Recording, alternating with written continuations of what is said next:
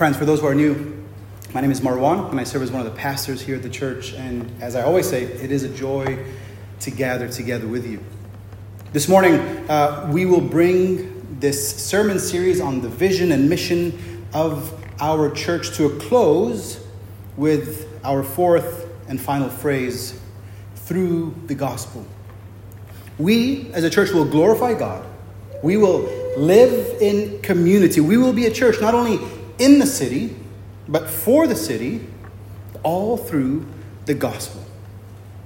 The phrase, through the gospel, is a declaration that we have life through the work of Jesus.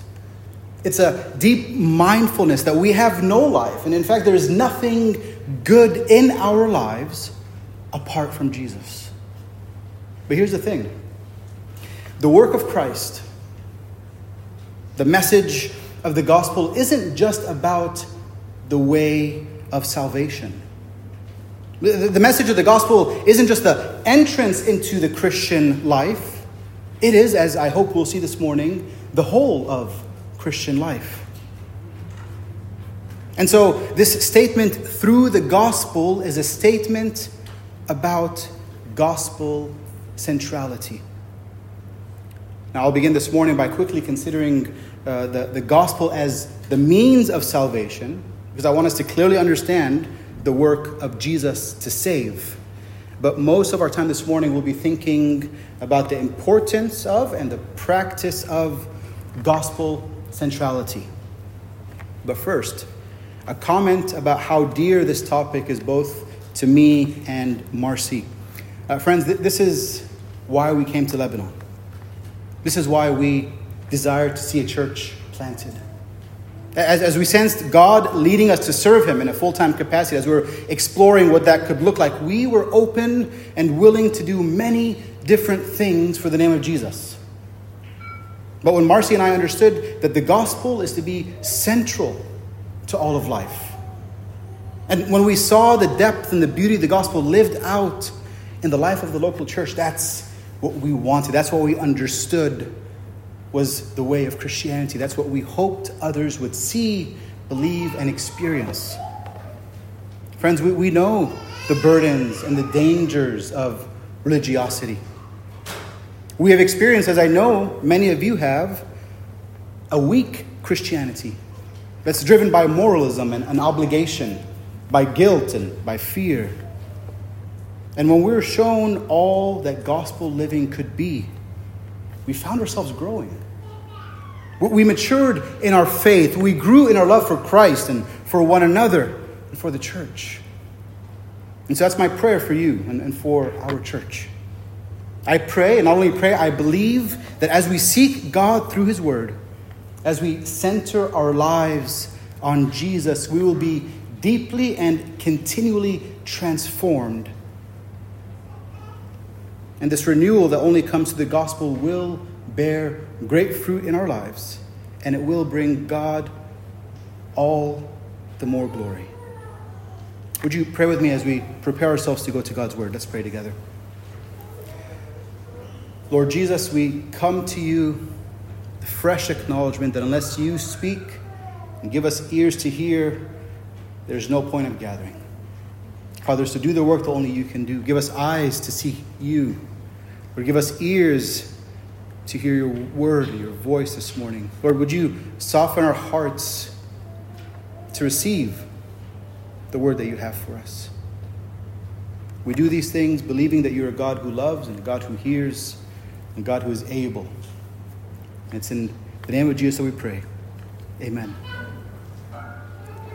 Friends, let's first consider together the gospel as the good news of salvation. Look with me to 2 Corinthians chapter 5, verses 14 through the first through verses of chapter 6. 2 Corinthians 5:14 through chapter 6, verse 2. I don't think that's printed for you. That should just be on the screens or, of course, in your Bible. For the love of Christ compels us, Paul writes, since we have reached this conclusion that one died for all, and therefore all died. And he died for all so that those who live should no longer live for themselves, but for the one who died for them and was raised. From now on, then, we do not know anyone from a worldly perspective. Even if we have known Christ from a worldly perspective, yet now we no longer know him in this way. Therefore, verse 17, if anyone is in Christ, he is a new creation. The old has passed away, and see, the new has come. Everything is from God, who has reconciled us to himself through Christ and has given us the ministry of reconciliation. That is, in Christ, God was reconciling the world to himself, not counting their trespasses against them. And he has committed the message of reconciliation to us. Verse 20, therefore we are ambassadors for Christ. Since God is making his appeal through us, we plead on Christ's behalf, be reconciled to God. He made the one who did not know sin to be sin for us, so that in him we might become the righteousness of God. Chapter 6, verse 1, working together with him, we also appeal to you. Don't receive the grace of God in vain. For he says, at an acceptable time I listened to you, and in the day of salvation I helped you. See, now is the acceptable time. Now is the day of salvation. Weeks. I could spend weeks in this rich passage. But very simply, we can see that the gospel is that through Christ's death, we have been reconciled to God. Right? Something was broken and we've been brought back into a right relationship. Right? He took our sin and gave us his righteousness. And really, I think for us to understand this passage, it's best to begin with what the passage doesn't directly say, but is clearly inferred. The fact that we need reconciliation with God means that we were at a time alienated from God. Right? The Bible describes this in several different ways. In one sense, we are far from God physically. Right? There was a distance between us and him as he removed us from his presence, but it's more than just a physical distance. We weren't only far away, but we directly opposed God and his ways. We were, as the Bible describes, enemies with God. God is light, but we prefer darkness. God is Lord, but we want to rule our own lives. God is holy, and yet we love sin. And so, as Paul talks about in Romans chapter 1, God gave us as all of humanity, over to the things that we desired. This is what it means to be alienated from God. And yet the gospel message is a message of good news. Though we were far from God and were enemies of God, he made a way to save us. He gave us a new life and he gave us new desires. The first few words of verse 15 tells us that Christ died for all. Now, you've heard me say many times that the beauty of the gospel is that it's for everyone. Right? It doesn't matter where you came from, where you live now. It doesn't matter what your family name is or which sect you belong to. It doesn't matter what religion or ethnicity is attached to your identity card. Jesus died for all. But what does this phrase exactly mean? If Jesus died for all, does that mean everyone is saved? We know that's not true. Christianity isn't universalism. It's not just everyone just ends up in heaven because that's how it works. That's not what the Bible teaches. When we say that Christ died for all, we say that Christ's death was sufficient for all humanity, but efficient simply for the people of God. And so the way to God is open to all who come, but sadly, we know that all won't come to God. We prefer darkness. We prefer ourselves. I understand this is a pretty heavy doctrine, but in part we can follow this logically. Right? If the payment necessary for our sins, to pay our debt, is Christ's blood, right? And so if Christ shed his blood for everyone, and yet not everyone will believe in him, that means that his blood wasn't effective to save those people who would reject him. Now we know that can't be the case. It can't be that Christ's payment wasn't enough. And so we understand through the scriptures that Christ paid the price only for those who would repent and believe in him. Again, there's much mystery to this, and yet we can proclaim it to be true. Right? The debt was fully paid for those who belong to him, but the rest of the world is still under a debt to God, and therefore are under his wrath. Christ took his Father's wrath on the cross. He was raised on the third day, and all who believe in Jesus are saved. Friends, we're not cleaned up. We're not just improved. We are made completely new. We are in Christ altogether new. And I love how this section ends by declaring that today is the day of salvation. And friend, if you don't know Christ, this can be true for you. The good news of salvation is that it's a gift. It's not earned. It's an act of love and grace that's given to those who would believe. And so I say, as the scriptures declare, if you have never believed in Christ or put your hope in him, that today is the day of salvation. Don't wait until tomorrow. Don't regret what you should have done yesterday. Place your hope and trust in Christ and find rest for your souls. Now, this is the message of the gospel. Right? A person must believe in and trust the work of Jesus in order to be saved. Now, I say this gently but clearly. If you think you're a Christian because of any other reason than faith in the life and death and resurrection of Jesus, dear friend, you are not a Christian according to the Bible. And so, understanding and believing the gospel message is necessary. But you can be a Christian, and churches can be true. We can be a church and yet not center our lives on the gospel of Jesus. Right? A person can be truly saved and only understand the gospel to be the entrance into salvation. You can really love Jesus, but still live in fear and lean into your own efforts too much. And so, what does it mean to be gospel-centered? How is it that we live and grow as Christians? Now, that's what we'll be thinking on together now. But first, a quick comment. I will be using the phrase or the term gospel-centered interchangeably with Christ-centered or Jesus-centered. Yes, there are some technical difficulties, technical differences between those two phrases. But for our purposes, they are the same concept. I'm thinking on this as John Calvin does when he said that Christ comes to us clothed in the gospel. And so let me prepare you for a lot of scripture. More than we usually read, but not as much as next week. I'll leave that open-ended. I won't tell you all the details about that.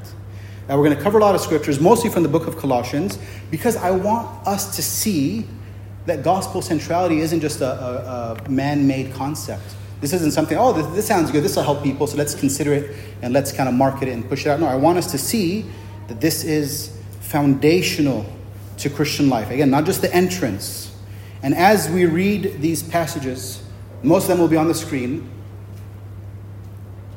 I'll put 4 images, or I'll pull out 4 images, and then we are going to spend time considering those 4 images.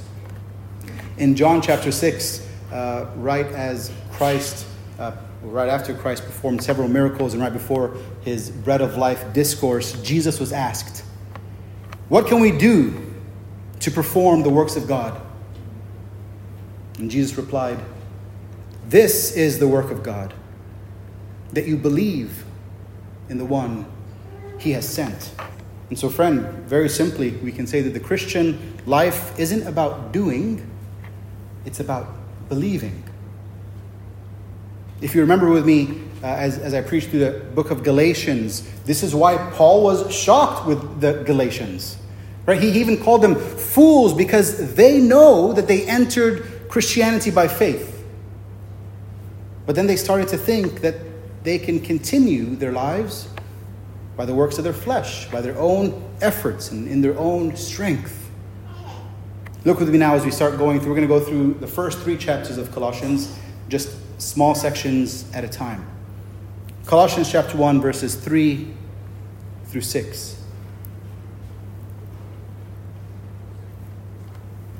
We always thank God, the Father of our Lord Jesus Christ, when we pray for you.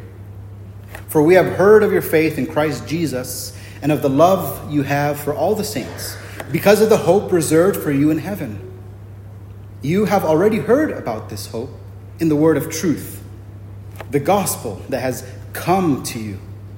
It is bearing fruit and growing all over the world, just as it has among you since the day you heard it and came to truly appreciate God's grace. And so notice with me here that the fruit of the gospel, or the work of Christ in their lives and in our lives, is growing not only all over the world, but also in their own lives. Paul's saying, you heard the gospel, you believe the gospel, and it's continuing to grow within you. Jump down with me to verses 9 through 14. For this reason also, since the day we heard this, we haven't stopped praying for you. We are asking that you may be filled with the knowledge of his will in all wisdom and spiritual understanding, so that you may walk worthy of the Lord, fully pleasing to him, bearing fruit in every good work and growing in the knowledge of God, being strengthened with all power according to his glorious might, so that you may have great endurance and patience, joyfully giving thanks to the Father who has enabled you to share in the saints' inheritance in the light. Verse 13, he has rescued us from the domain of darkness and transferred us into the kingdom of the Son he loves.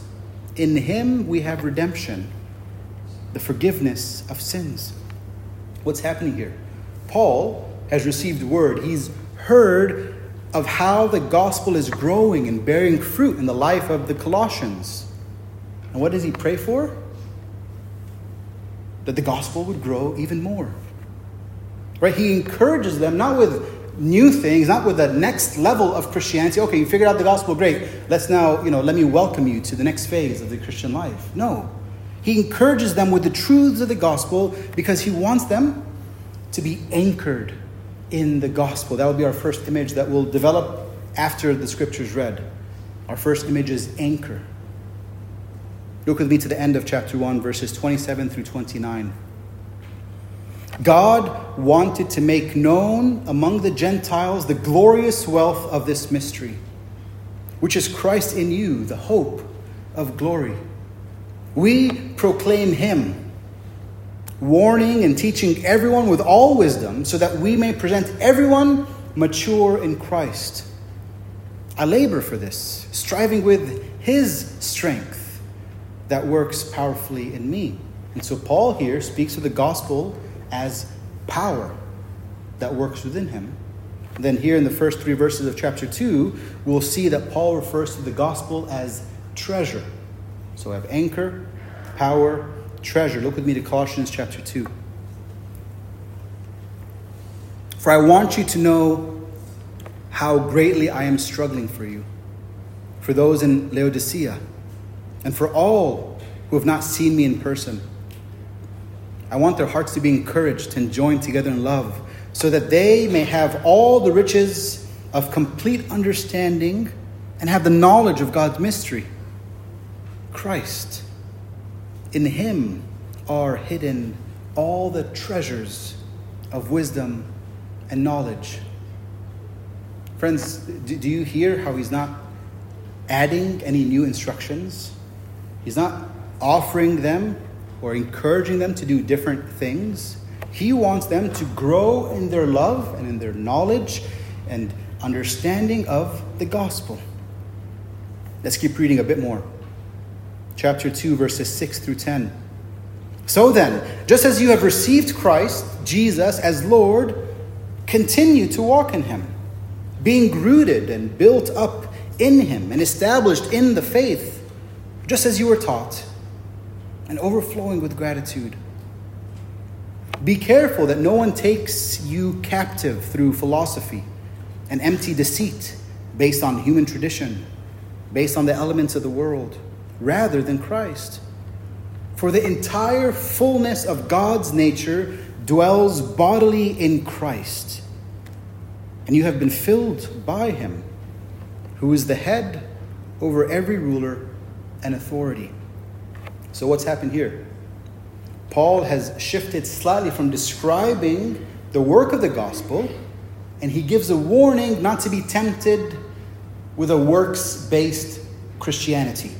Right? He tells them not to fall into human tradition or into philosophies. We won't read these, but in verses 16 and 17, he tells them not to let religious activity. In verses 18 to 19, not to let spiritual experiences. In verses 20 through 23, not to let external rules be the foundation of their lives. And of course, these words are for us as well. Don't let these things be what we build our Christianity upon, but to continue walking in him in the same way that we received him, through faith. By grace, through faith. The last reading is Colossians chapter 3, verses 1 through 4. So if you have been raised with Christ, seek the things above, where Christ is, seated at the right hand of God. Set your minds on things above, not on earthly things. For you died, and your life is hidden with Christ in God. When Christ, who is your life, appears, then you also will appear with him in glory. Paul calls believers to fix their eyes and to center their lives on Jesus Christ. And here we read of the gospel as lens, a new way of looking. Friends, let me say it again. Gospel centrality isn't about adding something or doing more. The way that we grow as Christians is by going deeper. Friends, we have all that we need in the gospel. Now, let's develop those four images a bit more. The gospel is anchor, the gospel is power, the gospel as treasure, and the gospel as lens. And let's start off with the gospel as lens. To be gospel-centered, we understand the gospel as lens. The gospel gives us a new focus and a new perspective. We just read it in Colossians chapter 3, right? We're called to look up. A gospel-centered person and a gospel-centered church focuses and seeks the things above. What does that mean? While the rest of the world is concerned with the things of this world, with the temporary pleasures and the temporary problems, our eyes are fixed on Jesus and on eternity. It's a mindfulness not to focus on the things that are temporary. The gospel as lens isn't only about looking up, though. It's also a new way of looking around. It's a new way of seeing altogether. We look at things happening in our life and things that are happening in the world through the lens of the gospel. When we see pain and brokenness, we can understand the effects of sin, whether in someone else's life or within ourselves. When we see the good things and the joys of this world, we understand them to be a gift from God, because every good and perfect thing comes from above. When we see another Christian, we don't see someone else, oh, like you believe these same doctrines as me? Or we belong to the same church, it's the same faith? No, we don't see someone who agrees with us on certain things. We see brothers and sisters in Christ. The gospel as lens serves as a filter to everything that we see and everything that we experience. And all of our interactions are filtered through this incredible truth. The truth that our greatest need has been provided for in Christ. Next, the gospel as anchor. Friend, if you've zoned out a bit, it's okay. Let me welcome you back to the sermon. If you were about to lose focus, here's your cue to stay with me. If you forget everything else, but this point sticks with you, it was a good Sunday in my opinion. When I think of the gospel as an anchor, I think of depth and steadiness. The author of Hebrews says in chapter 6, verse 19, that we have this hope, speaking of Christ, as an anchor for the soul, firm and secure. Let me say that again. We have this hope as an anchor for the soul, firm and secure. The gospel of Jesus declares new life.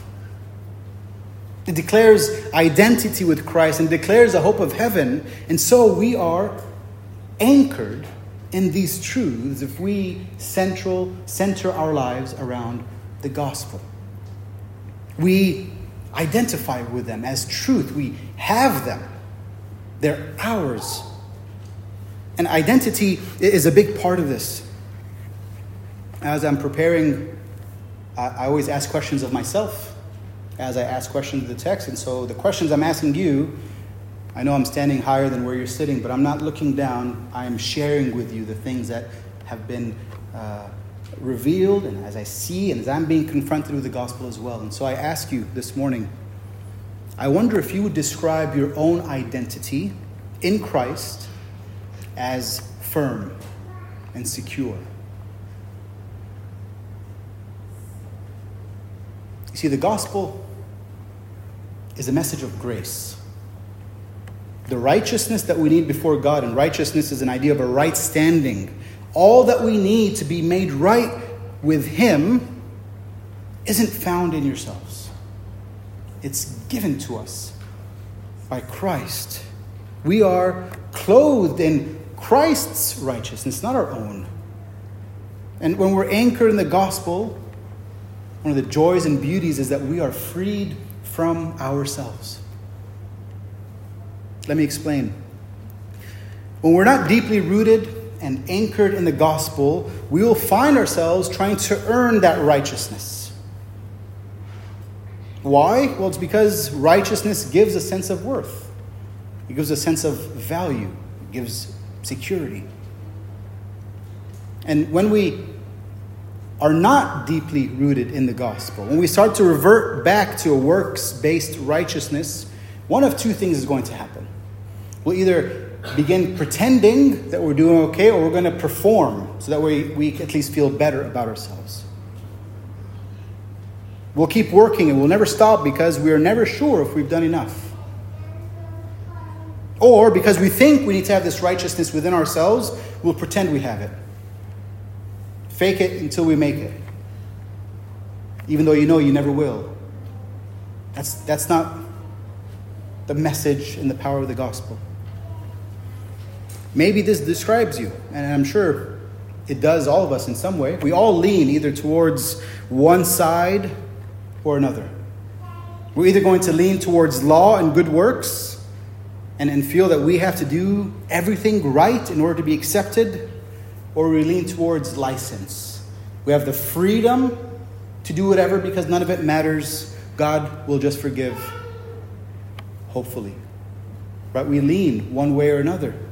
And both extremes aren't rightly based in the gospel. Here's a small test to see if you are anchored in the gospel or not. God's smile. God's smile. If you were with us a few weeks ago when I preached on Psalms 42 and 43, we said that the psalmist looked up and found his salvation in God, but we consider that it's poetic language that could even be understood as he found his salvation in the smile of God. When he looked up, all that mattered is God smiling down. And so let me ask you, when do you think that God looks down and smiles on you?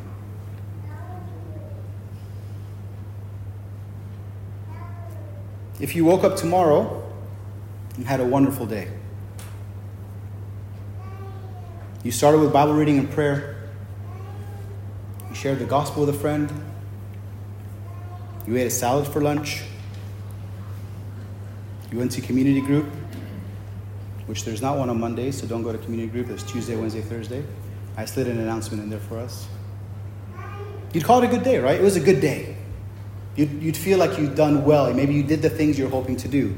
Now, let me ask you, what happens if on the following morning you woke up late and therefore angry? Should I ask for a raise of hands if you ever woken up angry? No, please don't raise your hands. You kicked your cat or your kids. I don't know what you do. I'm trying to come up with an example. You didn't read the Bible. Your only prayer that day was a complaint to God. You ate an unhealthy lunch. You skipped the opportunity to meet with other believers. And you fell into that sin that you've been fighting. You've been fighting well, but you sinned in the way that you've been trying not to. What's the look on God's face? Is it different from day 1 to day 2? On the day that you kicked your cat, I don't have any problems with cats. Some of you have cats, I figure that might happen sometimes. On the day that you woke up, on that Tuesday, when everything went wrong, do you picture God as disappointed or as frustrated with you? Brothers and sisters in Christ, if you imagine God as anything but overjoyed with you on both days, then you fall into a works-based mindset. The gospel declares that in Christ, God is deeply satisfied with you. And because you are in Christ and clothed in Christ's righteousness, God is always smiling on you. I want you to take a moment to think about that, because most of you don't really believe that. You want to believe that. You want it to be true, but it doesn't sound true. The reason is because everything in this world is based on our performance. Everything in this world is based on that, and yet Christ is not from this world. He came to earth to redeem the lost, to heal all that was broken. Friends, can you imagine your life set free from burden, from guilt? Can you imagine living without the fear of rejection? Can you imagine living as one who is loved and accepted by God? Because in Christ, you are. And friends, we grow in Christ by growing deeper in the gospel. Being anchored in Christ for all of life gives us the stability and the security that we need to live, and not just live, but to live well. Now, I want to close by considering these last two images together. There's overlap in all of them, but these ones we'll put together. The gospel as treasure and the gospel as power. As we are freed from sin's power, we are now freed to delight in God. To be centered on the gospel is to see the gospel as a treasure. And in order for us to grow spiritually, we need to keep God first in our life. And we can only and deeply do that when we treasure Him. Here's how that works. We need God to be first, but the only way we can do that is if we treasure Him. The only way we can do that well is if we treasure him. It's been famously said that the human heart is an idol factory. Why? Well, it's because we've been created to worship. That's how we were created. All of us were created in the image of God. And we were created to worship him in all that we do. And if we don't worship the true God of heaven and earth, we will worship something. I wish we had another hour to dig into this. But very simply, I'll say that we worship what we love. We worship what we love. We worship what we treasure and what we think will give us what we need. Now, how do we know what is it that we're worshiping? Well, our sins can help us identify these false idols. Most of us see a sin in our life, fill in the blank, whatever it is, and we try to stop it, right? How's that working for you? Whether it's gossip or lust or anger, we tell ourselves, I need to stop doing that. God doesn't like that. That's not the way that Christians should live. I need to stop doing that. And so I'll ask again, how's that going for you? Fighting sin on your own strength. Let's take gossip as an example. Instead of saying, I need to stop gossiping, we need to ask ourselves, why do I gossip? You see, the fruit of the heart idol in this example is a sin of gossiping. But what's the root? What is causing you to gossip? It could be lots of things. You could be idolizing approval. And so you gossip because you want the approval of whoever you're speaking to. It could be the idol of control, and so you gossip to control the situation and control other people. Maybe the idol is success. You see someone succeeding and you're not, and so you gossip. It can be so many different things at the heart level. A desire for reputation, for pleasure, for security, for respect. You see, all these idols are promoting false gospels. You wrongly believe that if you were successful, then your life would be better. If you had more pleasure or more approval, then you would have that peace that you're looking for in your life. And so you pursue those things, and I'm sure you found, as we've all found, that they leave us empty. They never give what they promise. So here's what it looks like to treasure Christ. We see that we have all of these things in Jesus because of the gospel. We have peace. We have security, recognition, approval, knowledge, acceptance. But when we're not centering our lives on the gospel, then we turn towards these idols to give us what Jesus can only truly give. You see, the gospel as treasure is to see Jesus as of greater value and worth than anything else. And the gospel gives us eyes to see Jesus in this way. And so I encourage you to go deeper into the gospel. And the further that we go, we will find that the gospel has the power to set us free from the sins that plague our lives. As we treasure Christ, we are empowered to fight against the temptation that anything else is better because we have Christ. The hope in him is an anchor for our souls.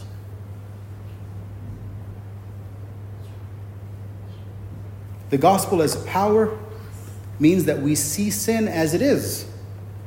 Not just a behavior, but a condition. And so repentance isn't just doing something, isn't a thing that we do when we just occasionally sin or really mess up. Okay, now I need to repent to God.